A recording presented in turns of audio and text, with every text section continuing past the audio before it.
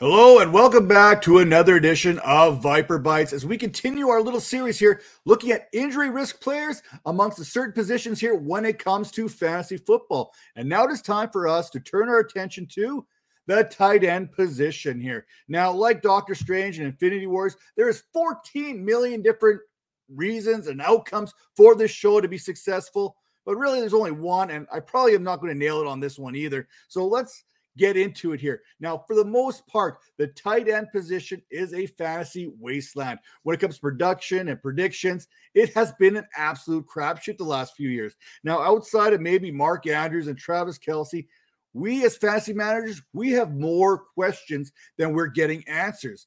Now, of the top 20 producing tight ends in 2021, only 5 played in 17 games. That's right. Only 5 tight ends in that top 20 managed to stay healthy for 17 games. And that may be pushing it because we know that health and injuries, being hurt and being injured, those are two separate things. Now, tight ends, more than any other position, are more susceptible to shoulder injuries, more susceptible to ankle injuries, and they're definitely more susceptible to hand injuries due to the nature of the position. We're talking about guys who have to go out there, they have to block, and they got to run, then they go over the middle, they're going to get hit. That is what's going to happen. So it's no surprise that some of the top end talent at the position, they're going to find themselves in a serious injury risk type situation, just like the guy right here, George Kittle. Now, Kittle, he is being drafted late third, early fourth, depending on what kind of format that you're using for your fantasy drafts.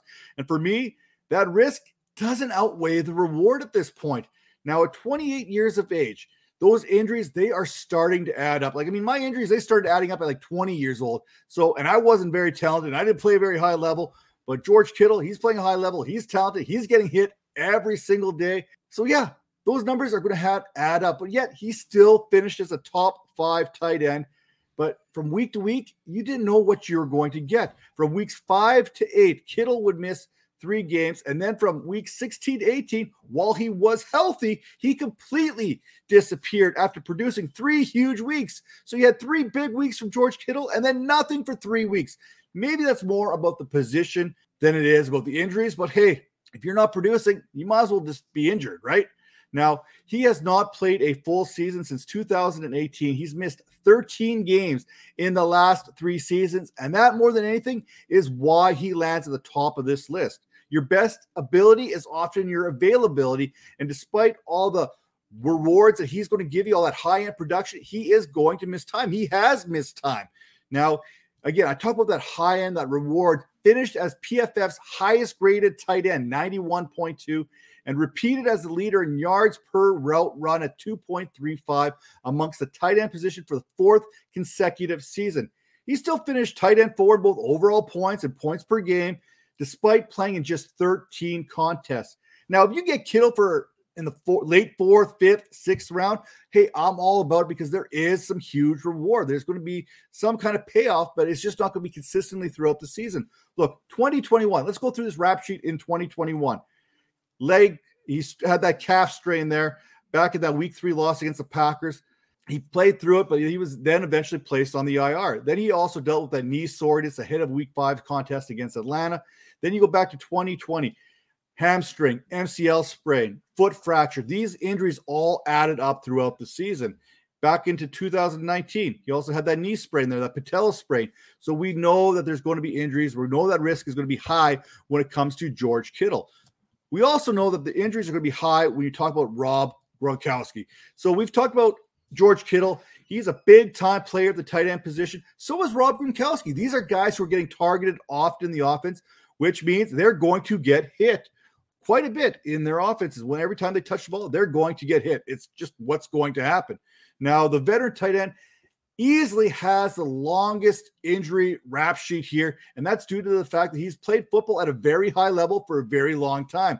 Now, Gronkowski's 2022, it's still in doubt. We don't know if he's going to retire. We don't know if he's going to play. So that's something to keep an eye on here. And he's only played 16 games once since 2011, including missing 5 games last season and 18 games over the last 5 years. Last year, the games that he did play, 12 games, 55 receptions, 802 yards, 6 touchdowns. That was good enough to be the tight end 7 in fantasy, and the tight end 3 would keep the fantasy points per game. So yeah, you can pencil him in basically as a top 5 tight end when he's available. Problem is, we don't know what that's going to look like.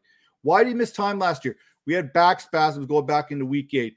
We had that punctured lung back in that week 4 loss to the Rams, in which he missed 4 games. That also included that rib fracture there. Back in 2018, he had a back sprain. He had some lumbar problems there. So we know that these injuries are starting to add up when it comes to Rob Gronkowski. So it's really no surprise when he has to go out there and he's banged up. Next up on the list here, newly acquired Jacksonville Jaguar tight end, Evan Ingram. Bad hands are not the same as broken hands, although figuratively speaking, Ingram's hands, I guess technically they are kind of broken. He has played 16 games just once in his 5-year career while missing 16 games over that same period. Yeah, 16 games. That's the equivalent of missing an entire season. So there's reasons why we don't trust Evan Ingram, and you can easily see why he's going to land on any kind of injury risk list. Now, after missing the first couple of games last season with that calf strain, Ingram seemed to labor much of the season after that. He just didn't seem the same, didn't have the same burst. So that calf strain seemed to bother him all throughout the season. Or was it just the fact that he was maybe compensating for other parts of his body that were not 100%? We don't know. Hey, I'm no doctor. Again, I'll repeat that. One injury often leads to the other injury, and everything kind of plays off one another. Now, stop if you've heard this before. The risk outweighs the reward outweighs the risk when it comes to Ingram, making him a value. No, he's not a value, no matter how you want to look at it. Save yourself the headache. If he plays, good for him. If he has success, even better for him. I cannot trust him on fantasy rosters. We talked about that calf strain in 2021. In 2020, it was another calf pull. In 2019, it was a foot sprain. In 2019, again, MCL. 2018, hamstring, MCL, concussion in 2018. The list goes on and on when it comes to Evan Ingram. Just avoid him at all costs. He's not giving you the production to compensate for whatever that risk may be, like Gronkowski. Kittle, I can deal with those risks because I know there's going to be some reward. Evan Ingram, there has not been a reward. Doesn't mean there won't be, but right now I cannot get on board with this. Another tight end here, another guy getting a little bit older, Arizona Cardinal, Zach Ertz. How does he end up on this list after playing 17 games last year, split between Philadelphia and Arizona? Well, back in 2020 there, he missed 5 games. He has missed 9 games going back to 2016. So there is a history of him missing time. Like I said, he did pull his hamstring there. He didn't miss any time in week 1 against the Falcons. 2020, that was that high ankle sprain. That's what cost him way back in week 6 against the Ravens. That missed 5 games. 2019, rib fracture, kidney laceration. Those things added up. 2017, concussion. 2017, hamstring. So there is a running list here when it comes to injuries to Zach Ertz. Truth is, he was a value at the position last year for fantasy, ranking 5th in PPR points with 180.7. But at 31 years of age, these injuries are going to continue to add up. Even the slightest injuries are more significant once you kind of cross that 30-year-old threshold there. Ertz is getting to that age. Like I said, that body, it doesn't recover like it wants it. And I don't care how great of an athlete you are. Those injuries, they add up. That each and every nick and sprain and bump and bruise lasts just a little bit longer. Then again, hey, I wish my body, I could recover the way these guys did. Now, I expect Ertz to grant owners a nice little trade window, especially with DeAndre Hopkins being suspended for the first 6 games of the season, knowing that Kyler Murray historically starts off the season well, and Marquise Brown, he's in the fold to stretch defenses, which means Zach Ertz should be making some play there underneath. Now, number 5 here, more so than anything, I just want to scare some owners here because Kyle Pitts, he comes in here at my number 5 ranked injury risk amongst the tight end position.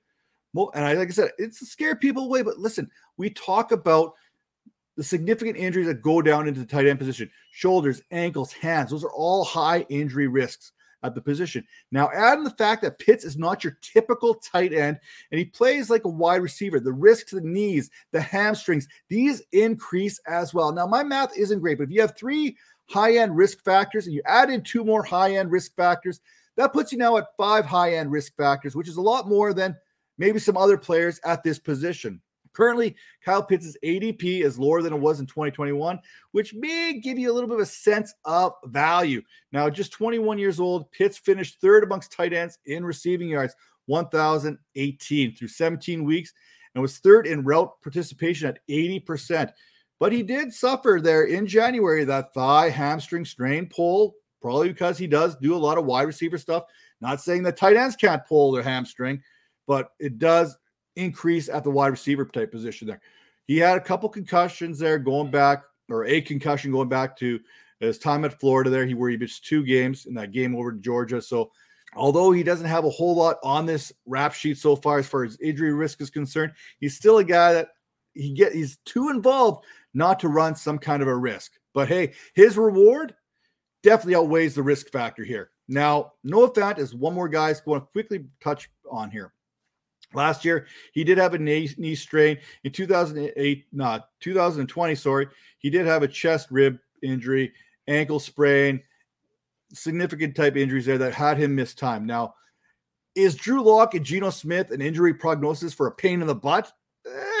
Either one of them can't be good for the old body. You just have a feeling that one of them is going to hang him out to dry at some point. Now, he's only missed 2 games in 3 seasons, but he's always seeming to have something that's ailing him. Now, tight end, it is a ugly position in fantasy, and the Fant really could turn into a tight end 1 type player next year. Mind you, he's probably a little bit closer to tight end 2, but hey, being in that range of 10 to 14 is definitely in the range of outcomes when we're talking about Noah Fant. Now, the one more thing here that you want to make sure is in your range of outcomes is that you're hitting that notification button. Make sure you are subscribing to the Vipers Network here on YouTube. And if you're watching us or listening to us on Apple, Spotify, Stitcher, Anchor, whatever that podcasting platform may be, take a second, download it, and rate and review the show. And when news breaks, when things go down, we are here and we got you covered. So make sure to tune in, and we'll see you next time.